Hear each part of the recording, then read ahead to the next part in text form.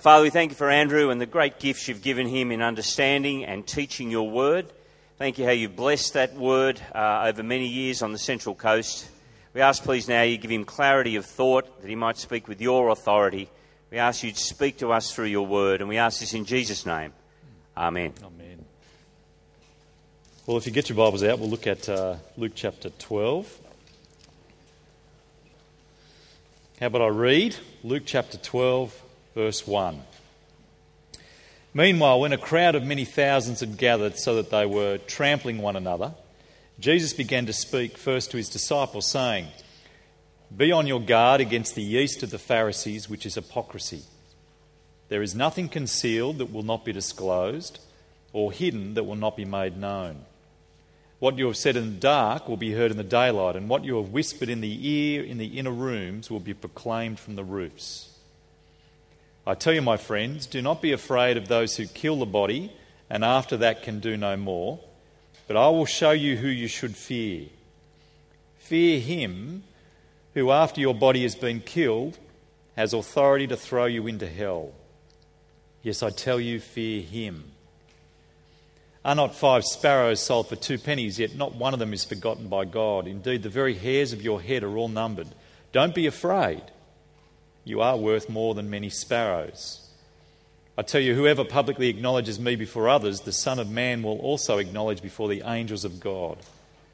But whoever disowns me before others will be disowned before the angels of God. And everyone who speaks a word against the Son of Man will be forgiven, but anyone who blasphemes against the Holy Spirit will not be forgiven. When you are brought before synagogues, rulers and authorities, do not worry about what you will defend yourselves or what you will say, for the Holy Spirit will teach you at that time what you should say." I want to talk to you about expectations, and I guess it's fairly self-evident that what you expect will shape powerfully your ability to deal with things. I remember very vividly before you had kids, the things you ought to do. You ought to go and get the newspaper and one Sunday afternoon read it from beginning to end, because that'll be the last time you ever do it when you get kids. You ought to get a rake and drag it along the side of both cars, because that's what the car will look like after you've had kids. You ought to get arrowroot biscuits, put them in the sink, wet them, and stick them in all the ashtrays of the car and down the back of every couch. And you ought to take your wallet and go to the chemist store and empty it all on the counter at the chemist store with credit cards and everything, and say, just take it, because that's what it'll be like when you've got kids. Now, that's a helpful little thing. And the last one was, before you've got kids, you ought to go and speak to someone who's got kids about how they ought to parent, because that's the last time you'll be an expert about kids. Once you've got them, it'll stop. Once you've got expectations about what it really will be like, it does make it easier to deal with things, isn't that right? So that if you expect marriage to be easy, once you get in it and it's difficult, you'll falter, you'll fall apart. It'll be such a shock and surprise. Getting good expectations is really very helpful to help us avoid foolishness. Now, this is true of all the dimensions of life. It's especially true of your life with Jesus and being a Christian and being a minister of the gospel and being a church planter. And there's a sense in which I want to suggest to you tonight that chapter 12 of Luke's gospel, in part, this is the burden of Jesus' teaching. There's a great deal he says through this whole chapter, and I'm actually going to touch on a whole bunch of stuff through the chapter. It is worth reflecting on each aspect of the chapter at great length, but for our sake tonight, I plan to move through a whole large amount of material and draw out the things that stand behind each dimension or each aspect of the material. I want to talk about the ideas, the assumptions that operate behind it that give rise to the teachings that Jesus is giving us. And here it is. What Jesus says is he's teaching what it will be like to be his follower, what expectations you ought to have. He's going to be talking about how critical eternity is in our life now. And he's going to be talking about what God is like. So 3 things: expectations, eternity, And it'd be nice if it was God, but it's just God. So expectations, eternity, and God. That's where we're going. Let me show you the first one. We're going to leave the first few verses of chapter 12 and pick it up straight away in verse 4. These are extraordinary words. Listen to these. I tell you, my friends, do not be afraid of those who can kill the body and after that do no more. I show you who you should be afraid of. Fear him who after your body has been killed has authority to throw you into hell. Yes, I tell you, fear him. Now, what stands behind those words? What stands behind them is an assumption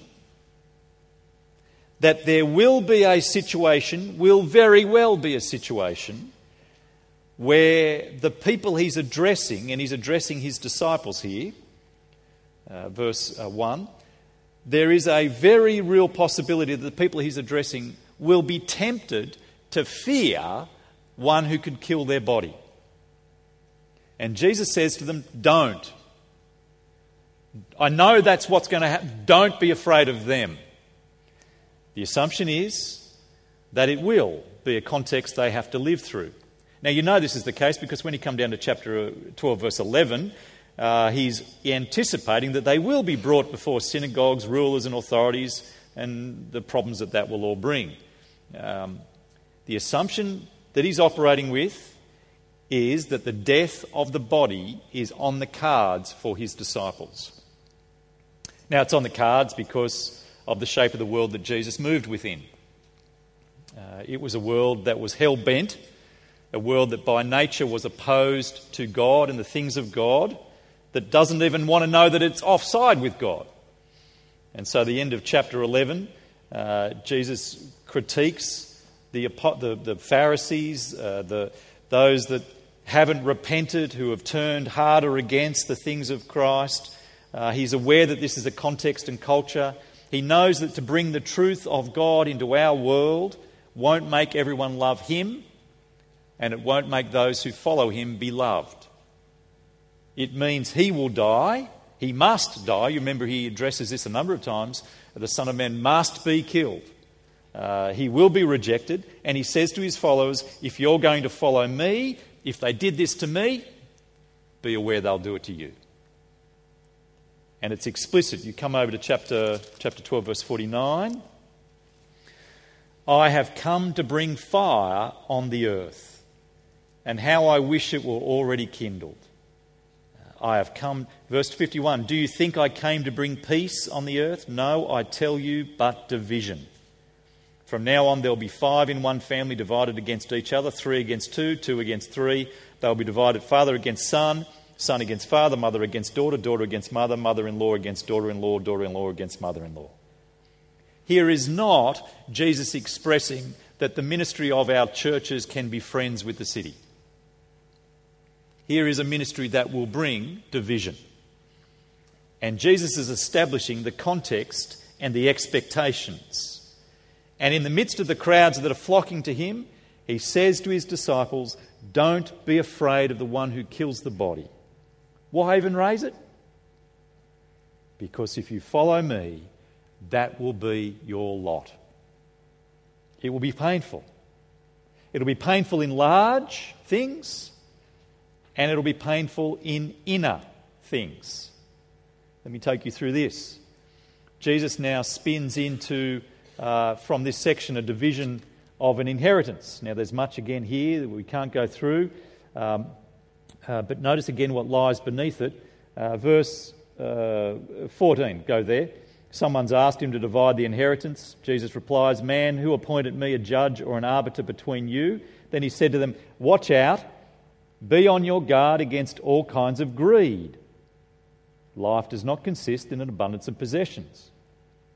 Why does Jesus say this? Because the expectation is that being in this new kingdom will be a battle against covetousness. The Christian life will be a battle. It'll be a battle against, in this case, the temptations of greed. That will be the normal expectation.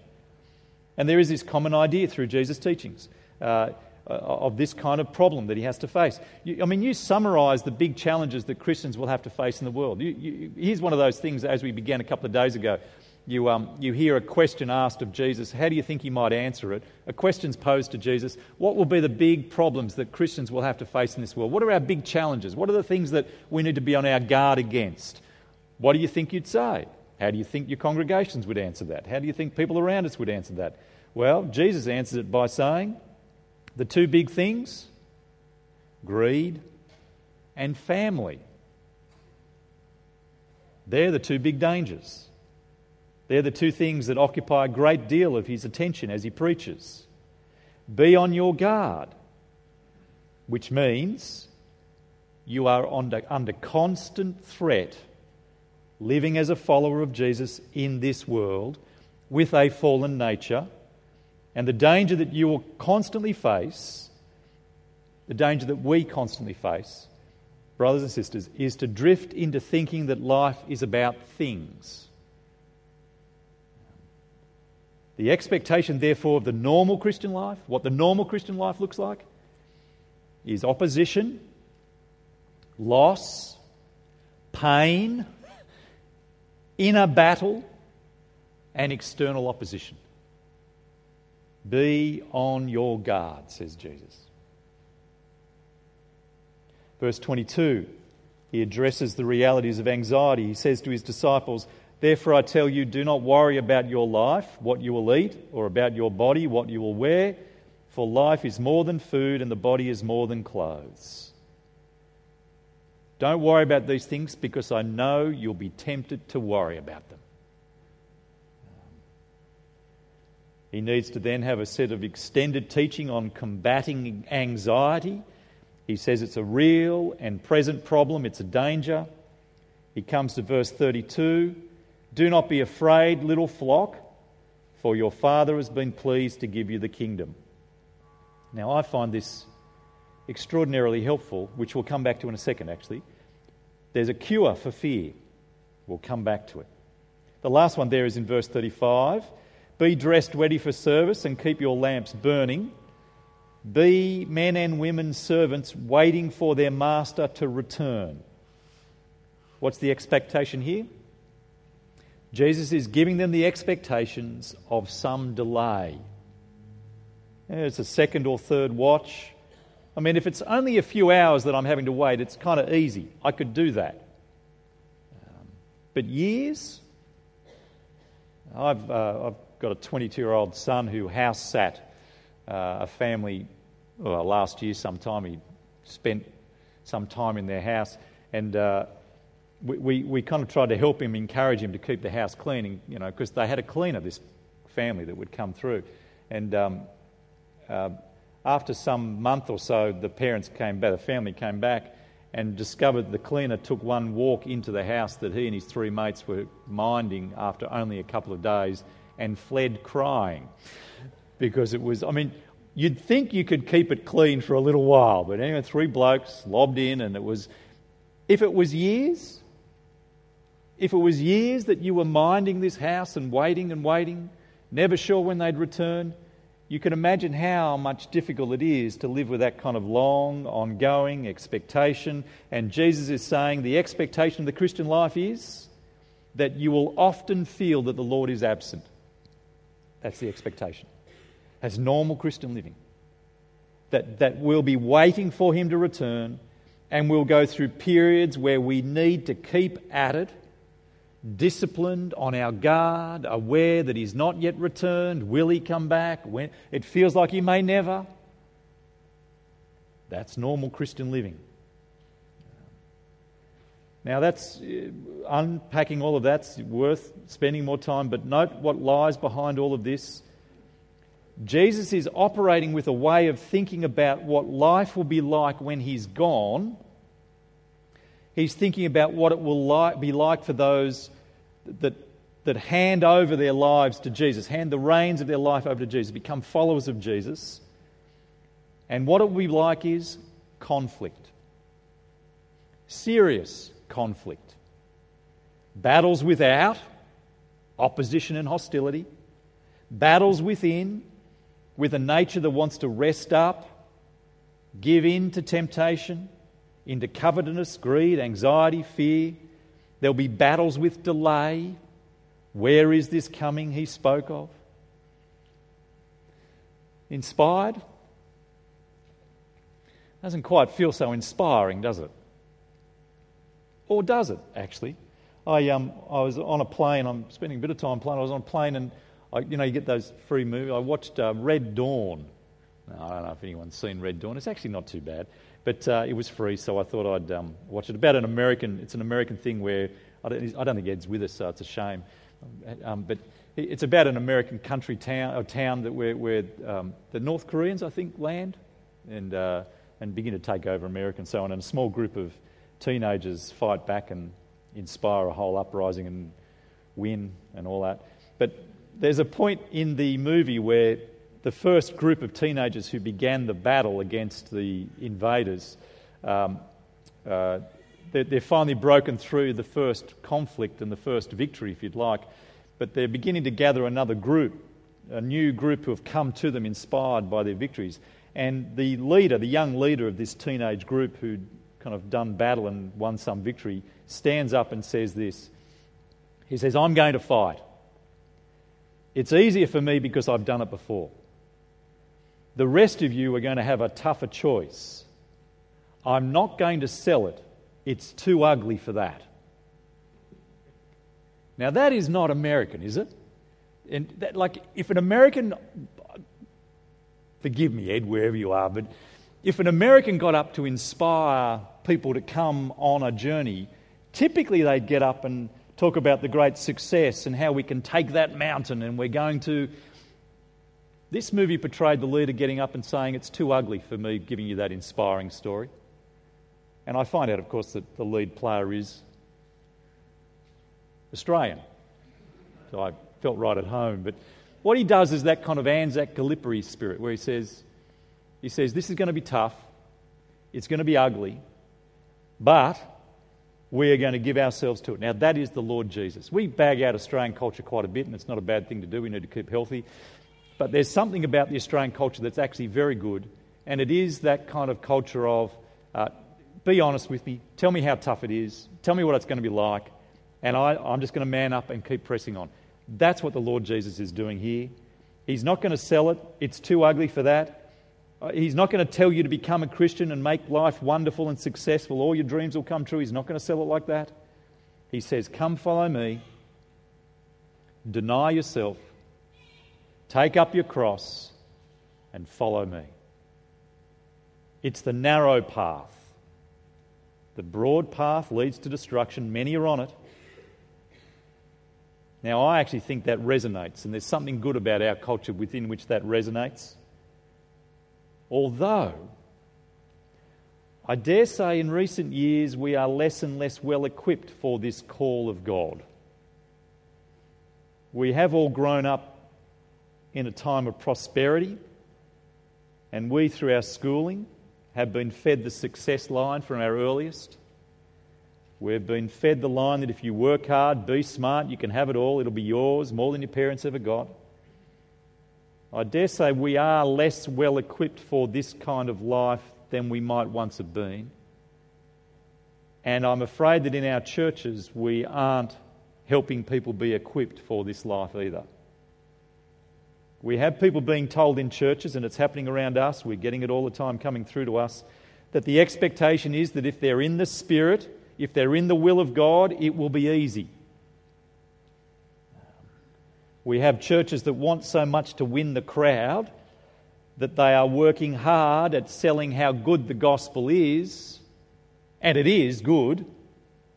But you can't help but notice that when you look at the Lord Jesus and his ministry, his strategy is very different. It's don't come to me unless you're ready to pay. And then as you come in, you'll find how wonderful it is. We tend to operate in the reverse. Come, it's so wonderful. Oh, and by the way, it'll cost.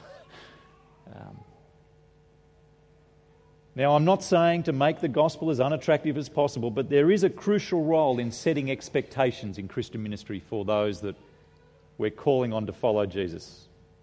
I find one easy application in our context for young people particularly is to say to them, you come to the Lord Jesus and you are being bound now to come to church as a follower of Christ every weekend for the rest of your life.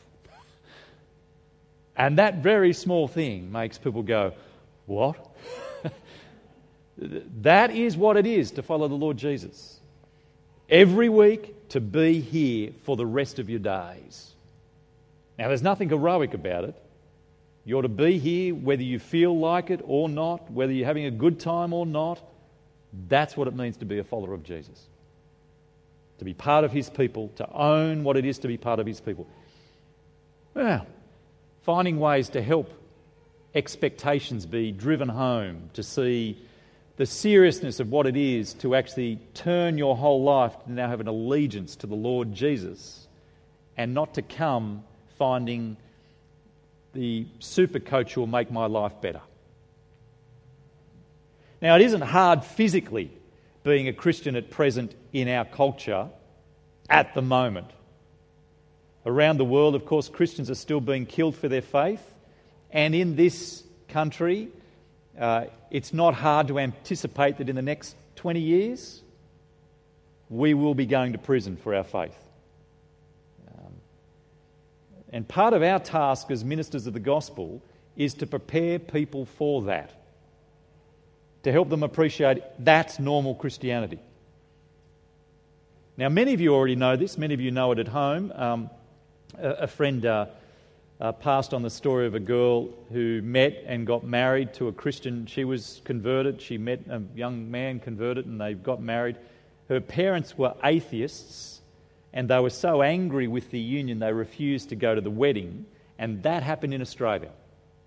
So it is happening. It's extraordinary. That's normal Christianity.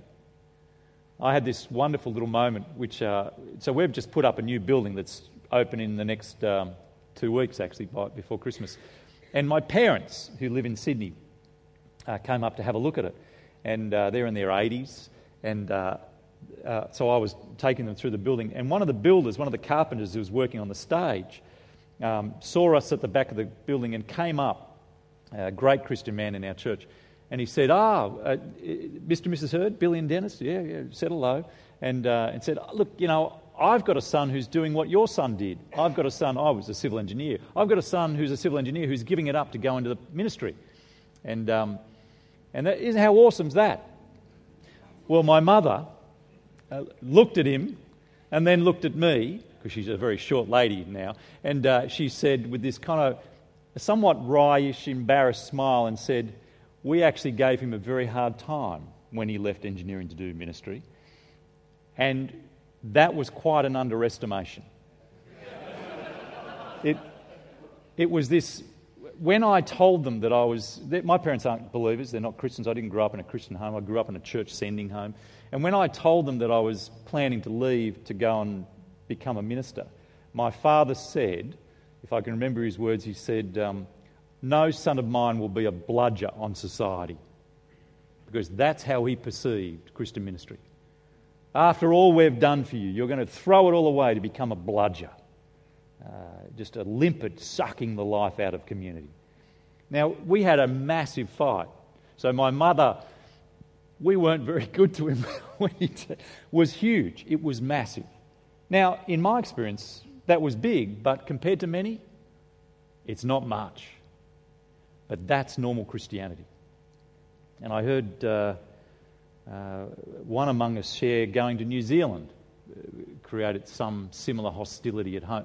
That is normal Christianity. And if you're enjoying less than that, then that's unusual. It's not wrong, it's lovely, but it's unusual. There is Jesus setting the expectations of what it would be like to follow him. But what follows that, I'm going to suggest to you, is 2 more points, which is Jesus' way of dealing with it. And here are the second, third points. Come back with me to the beginning of chapter 12 and verse 4. Jesus says, I tell you, my friends, do not be afraid of those who kill the body and after that can do no more, but I'll show you who should fear. Fear him who after killing the body has authority to throw you into hell. Yes, I tell you, fear him. Don't fear him who can kill the body. Fear him who after that can throw you into hell. What is going on here? Having someone kill the body on its own is a very powerful force to impose on someone. But what Jesus is saying quite clearly is there's something far more important at stake in life than your physical well-being. Now, that concept in our day is shocking. We are obsessed with safety and well-being and health. The worst thing imaginable for us is that we might lose our health, or our child might lose their life, or that we might lose our life. The most powerful pull on someone's heart is now. We talk about the things we need now a lot. In church, the times I never get complaints about a sermon are when I preach about us being generous to others, giving to people in physical need, sacrificing to give to others in physical need, bending every effort to give. I never get any complaints. But what I get, friends, is when I talk about the spiritual need and giving to that, I get lots of calls to be balanced. Why is that? Well, it's obvious, isn't it? Because we get the physical need very easily. It's easy to defend it. It's easy to feel good about it. It's easy to feel it's appropriate. The spiritual one we can't see. It's not as obvious. But that, of course, is the greater need, because don't fear him who can kill the body. That's a nothing. I'll tell you the one who you should fear. The one who, after having killed the body, can throw you into hell. How is he able to say that? Well, because of his view of eternity, of time. We are eternal creatures. Life now is just a moment. And when that perspective is owned, not just believed, when it's real to you and deeply real, this life shifts from being all-consuming and all-important. It is just a moment. Craig, one of the guys on our staff, used a very helpful illustration. I found it personally helpful, and whether you do, I don't know. But he talked about time like a string. And he said, imagine a piece of string that starts here on the lectern and falls down to the ground and then rolls down the aisle, running out through the door and then out onto the street. And this string continues and it runs down the road. It was at Westminster, and then turns right, then left, and heads down past Rooty Hill RSL, and then heads out to Penrith, and then rolls up to the mountains, and heads out to Lithgow, and then gets out to Bathurst, and heads all its way out through the outback. There is time. And he said, the life that we live is the 1 centimetre just here. It's minuscule. It's a moment. It's a breath in the context of eternity. When you get that vision of eternity, it recasts how you think about life. It recasts what you are afraid of. It recasts the concerns that you might otherwise have for yourself. I tell you about Anthony Bramall, who's I think he's still a lecturer at SMBC. Is that right? Yeah. Anthony Bramall was a link missionary with our church some years ago. So he was in Indonesia. And he was in the context of being in Indonesia when there was an Islamic uprising, there was a jihad declared, and Westerners, it was a very, very scary time. Now he has 4 daughters, we're talking years ago now, very young children. And he was back in Australia, and I said to him one time, you've got to be concerned about your kids and how all that. And he said to me, he looked me straight in the face and he said, Andrew, there are more concerning things than losing your life. He meant it, because he had genuinely embraced the reality of eternity. To lose our life is a nothing compared to the importance of winning souls from hell. Now that's someone who's... It changes your perspective. But can you imagine a pagan hearing that and understanding that in any sense? That my concern for my family and their physical well-being is not as great as the concern for the spiritual well-being of those around me. And even my family, that I model to them that I care most about eternity. Now there's wisdom, and you've got to weigh all of that up. This insight runs through all of Jesus' teaching, a vivid awareness of eternity. And when you get it powerfully, life becomes very simple. Let me pick up one of just a quick, easy thing. The issue of hypocrisy. Everything we say will be shouted from the mountaintops. When you understand the reality of eternity and what life will be then it makes a great foolishness that we could pretend that we can hide here and now. When you understand eternity, there's nothing that can be hidden. To live in hypocrisy is a great foolishness when you understand eternity. Covetousness, the danger of greed. Be on your guard. How are you kept on your guard? By keeping eternity vividly in mind. The brevity of life in comparison to an eternity with God, you can go without here and now when I know that I've got an abundance coming. It is only another 40 years. Really? Can't you do that? We're called to a life of that, to keep fighting, to not be shaped by things now. And one of the keys to it, only one of the keys to it, but one of the keys to it is eternal perspective. Jesus' words, of course, what good is it for a man to gain the whole world, yet lose his soul? Practice daily the habit of thinking about eternity. And how that floods back into the way I think about my 30, 40, 50 years or less, depending on what the Lord gives us. And so, every temptation to grow weary, to let slip, to take down our guard, to care more about the physical, to grow lazy, eternity. We've only got another 30, 40 years. Do not grow weary of doing good. Through all of this undergirding perspective, there's one more thing that lies underneath it that's to stir us. And I want to suggest, this is the third point, I want to suggest it's God's love. In the context of Jesus having said not to fear those that can kill the body, but to fear the one who can cast you into hell, immediately after that, verse 6, he says these words, "Are not 5 sparrows sold for 2 pennies, yet not one of them is forgotten by God? Indeed, the very hairs of your head are all numbered. Don't be afraid. You are worth more than many sparrows. Don't be afraid. God the Father has his gaze on you. He loves you." Look at verse 32.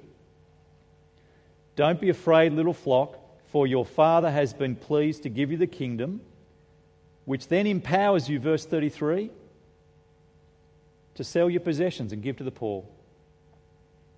"Provide purses for yourself that will not wear out, a treasure in heaven that will never fail. For where your treasure is, there your heart will be." Do you see what empowers us? God has been pleased to give us the kingdom in eternity, so you can't lose. Giving it all up now is not a loss. You've got eternity, stored up for us by a Father that loves us, which gives us the power then to deal with the hard things that life brings. The power isn't in us, it's not in our discipline, it's not in our power and strength. It's in God being there for us. We have a God who is our Father, who owns the world. And it's his good pleasure to give the kingdom to his people. And so, sell all you have. Seek first the kingdom. Don't fear. Eternity and God's care undergird us. They're powerful and radical words. Now, I think these are Jesus' wake-up calls, aren't they? They're his core heart attitude, and the more we keep close to them, the more this world won't get its hooks in us. Now, what does it look like in practice? Let me see if I can unpack some of that. And is it the intention to have a question time tonight? Yep, okay. Let me see if I can unpack some of this in practice. It is interesting that you don't, in practice, there's a richness to the way Jesus applies all of this.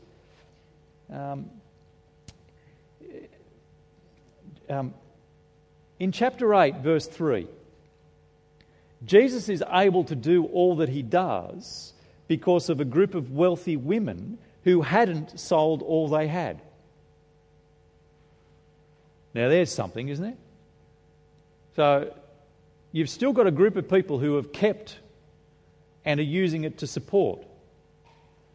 So being a follower of Jesus isn't as simple as give it all away. It's keep to give and build up to give as well in a complex and rich concept. Jesus told the rich young ruler to give it all up, Luke 18, but to another one he accepted that they only gave up half of it, Luke 19. Why the difference? Well, it's the pastoral setting and the need for a shake-up. You see it in the story he tells to be rich towards God. The fool, you remember he hadn't counted eternity in his picture or a love of God, and so he lived for himself and his own needs. Being rich towards God is probably the same as seeking first the kingdom and his righteousness.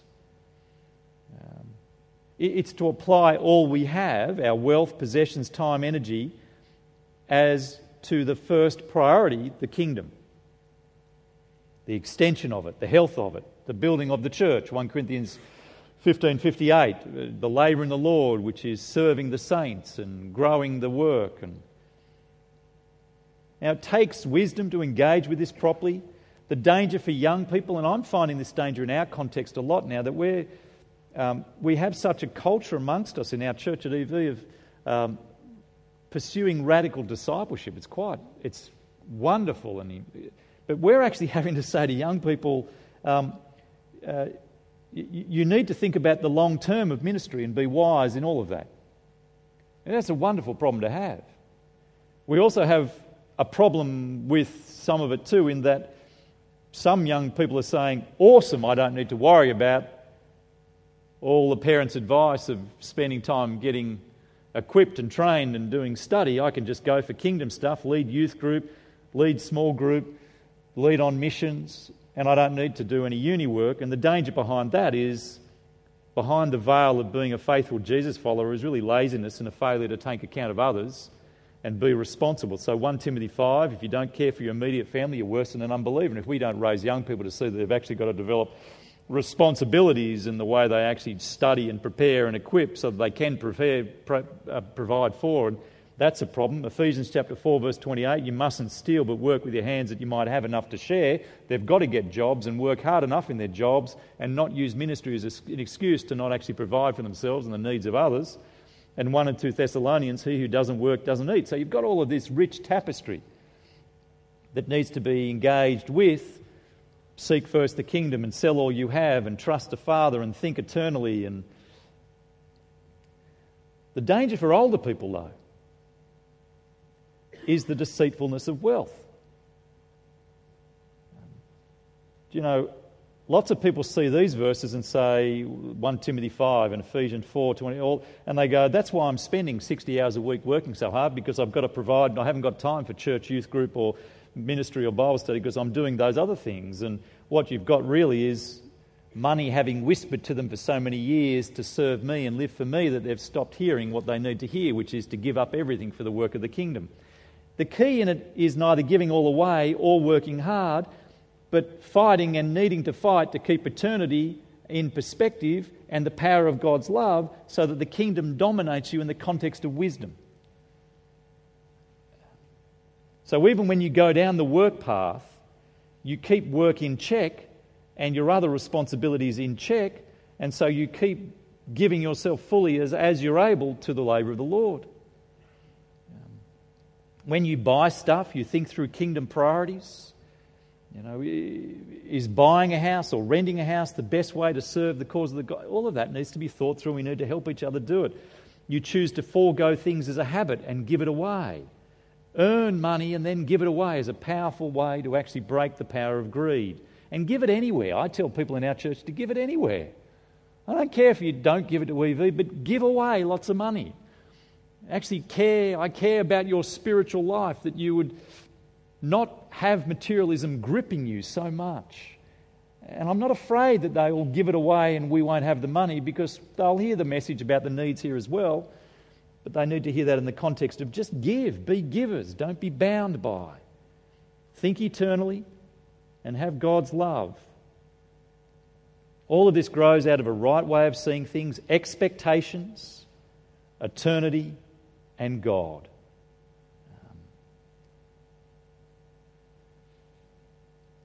Now, friends, I'm going to pause and see if there's any... Do you want to ask anything? I could rave some more, but let's stop. Do you want to ask anything about any of that?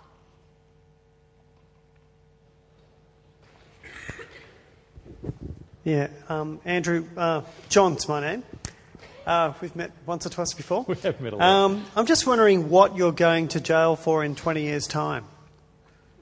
Oh, wow. That's a serious question. I'm just kidding, but there is a question there. Yeah, our view of marriage. Yeah, it's almost... I mean, look, you can't... I'm no prophet, but I will be determined to keep standing for a biblical view of marriage, and our community won't want that. And because they're determined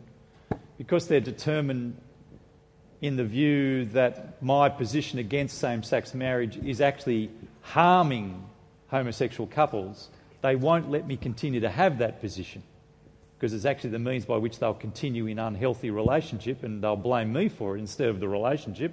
So the laws will certainly shift if same-sex marriage comes in, and those of us who continue to stand for it will have the law brought against them.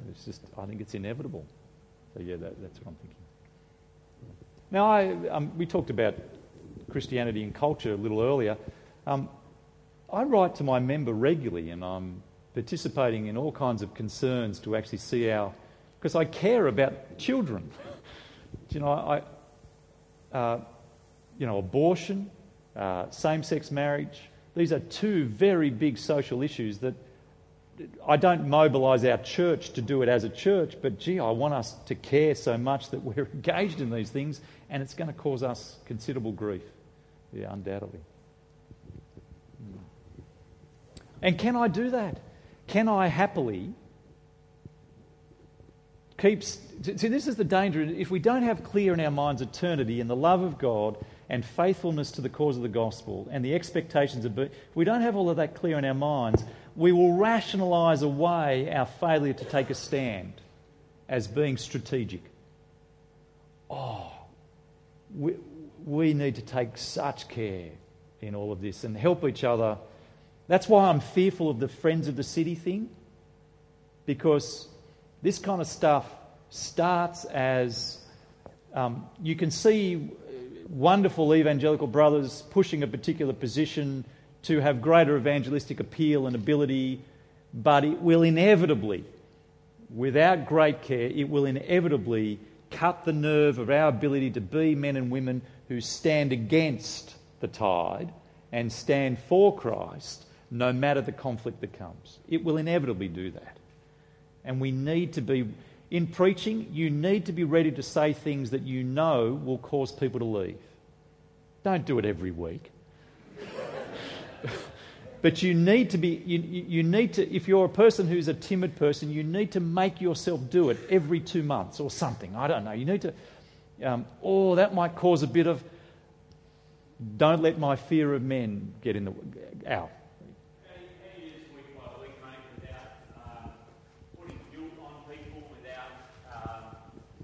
Beating people up without becoming... What, do you want me to calm down? Without... just how do you week by week and still preach grace? How do you... I mean, I hear some preachers who get to our age and they just sound grumpy. Your age? Yeah. They just sound... I can still walk.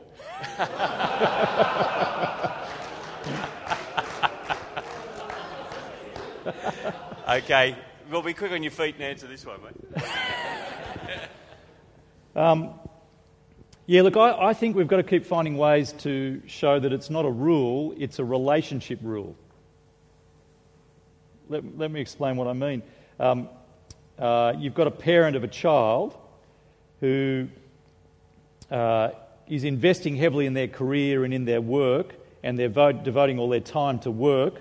There's a special child thing on a school assembly where the child's getting presented an award, and there's also a work thing on. Now, which will the parent choose? Well, the parent might end up choosing the child thing, but they'll do it distractedly and kind of fitting it in. And they'll do that because their focus is actually on work, not relationship family. Now, as soon as I say that to people, they go, that's dreadful. What do you mean there's a rule that a parent's got to go to a kid thing? No, there's no rule. I don't think there's a rule. But it's dreadful that a parent in relationship with a kid wouldn't have them so focused in their life and central their life that they'd actually make things fit around them. It'd be dreadful not to do that. And they'll go, yeah, it's not a rule, it's not legalism, it's not moral, it's just that's relationship rule, isn't it? And they go, yeah. Well, the Lord Jesus died for you, and He's concerned that you actually reorientate your whole life so that what dominates your thinking every day, every waking moment, is the cause of the kingdom. And yes, you've got other things you've got to do, but you do them like a loving parent of a child who works. It's not like work is the centre of my life, and if there's a child thing, I'll drop everything because that's what matters, I'm focused there. It's not a moral rule, it's just a relational rule. Well, that's like the things of Christ. It's not a legalism, it's not a moralism, but He died that you might no longer live for yourself, but for Him who died for you. And there's a relational rule that's playing here that flows out of the grace of knowing someone in relationship. So I keep trying to do that kind of thing with people. Tap into ways where they get it, that it's not a law, it's not a moralism, it's relational rule. I think it's important to do, yeah. Excuse me. I had a misconception for many years about who Jesus was referring to when He said, fear Him who has the power to throw you into hell. Could you like to state clearly, Andrew, please, who Jesus is referring to there? Yeah, who is the one who has the power to throw you into hell? God. Isn't that who it is? Yes. Yeah. I'm sorry, it wasn't clear. Yep, that's who it is. Yep.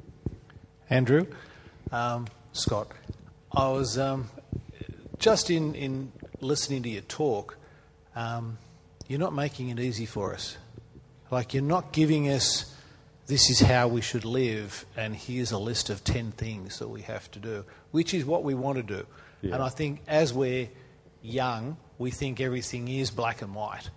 And we are a little bit pharisaical in the way we like to live life, because if you give us a list of do's, we can tick them off and we can feel good about ourselves. But what you're talking about is this rich tapestry of calls you've got to make and priorities you've got to put, and not taking individual verses out of context and meshing this whole thing into this rich tapestry that we have to live. It's not easy for us, is it? Yeah, that's right. It's I think one of the things we need to resist is the thought that we're aiming for a balanced life. The community around us is after balance because they want to find my life where it comes into balance, and I've got just enough work and just enough leisure to make both of them really satisfying, and just enough relational, just enough holiday. All of that's in this beautiful.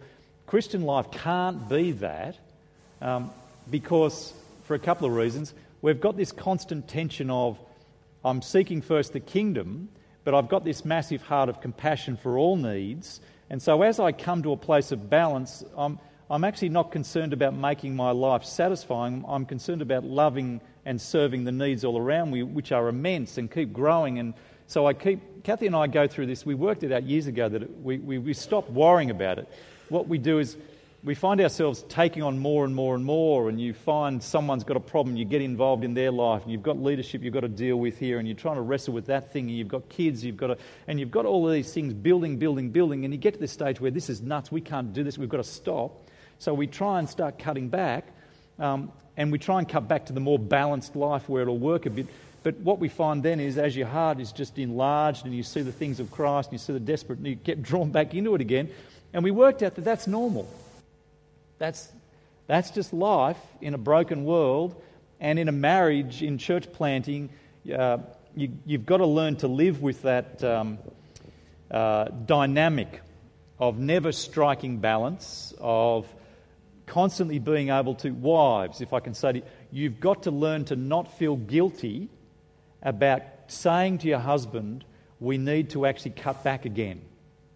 Because what happens for the wife is, in my extended experience of one wife, what happens with Kathy is that she feels bad that she's meant to be sacrificially serving and she's not wanting to slow me down, and so she doesn't want to say anything. But in the end, our life together in marriage is part of the peace God's given us to actually provide a context to be able to serve, and so that health of that is important but not indulged in. And so she needs to say something, and we need to work it out together where we do start to cut back, and we know we'll then build back up again and cut. And that's life. Now, I was talking to some guys at dinner time, if I can keep raving for a moment. It's particularly intense when you've got young kids in your church plant starting. Those early years, I think I do probably more now than I was doing then. And I think I'm carrying more demands than I was then. But the stress of it all back then was much more intense. So it hit me much more emotionally, and I was drained much more powerfully. And I think it was because I'm managing babies and kids, and Kathy, who's a nursing mother, pregnant again, and all of this stuff, and trying to start a whole new work and carry the load of that, in some senses isolated, although I had wonderful networks and support, so friends like Alan, what have you. But all of that makes it very difficult. Just a little thing to hold out to you. If you're in that place, I don't think the demands reduce if you've got a heart for the gospel. You will keep pushing on. But those intense pressures of child and early church plant will diminish to some extent. So emotionally you'll be able to carry them a bit more, and you'll be able to actually deal with the ups and downs better. So there is a little bit of light at the end of the tunnel, if I can say, that will bring you into a new intense period, but it won't be as debilitating. Although I'm only 35 and look at me. But yeah. I'll pray. Father, we ask, please, that you might help us grasp the expectations deeply and profoundly and really of what it is that it is to follow you in this world.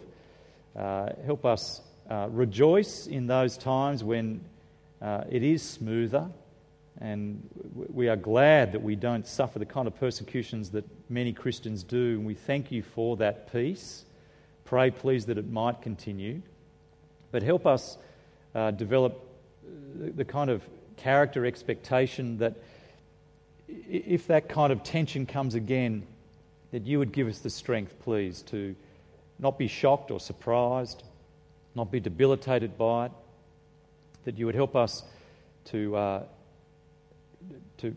understand the normality of it, and to live by your grace and strength, appreciating the balance that eternity brings, the perspective we gain by it, and the great comfort it is to know that you are our Heavenly Father who loves us, who has given us all things, who is providing all we need, who is watching over every moment, who knows the grief and pain we're going through, that we can look to you and trust in you and pray to you, find strength from you. We pray, please, that these things would give us the ability to stand for you firmly, faithfully, fighting the battles without and the battles within, and not growing weary.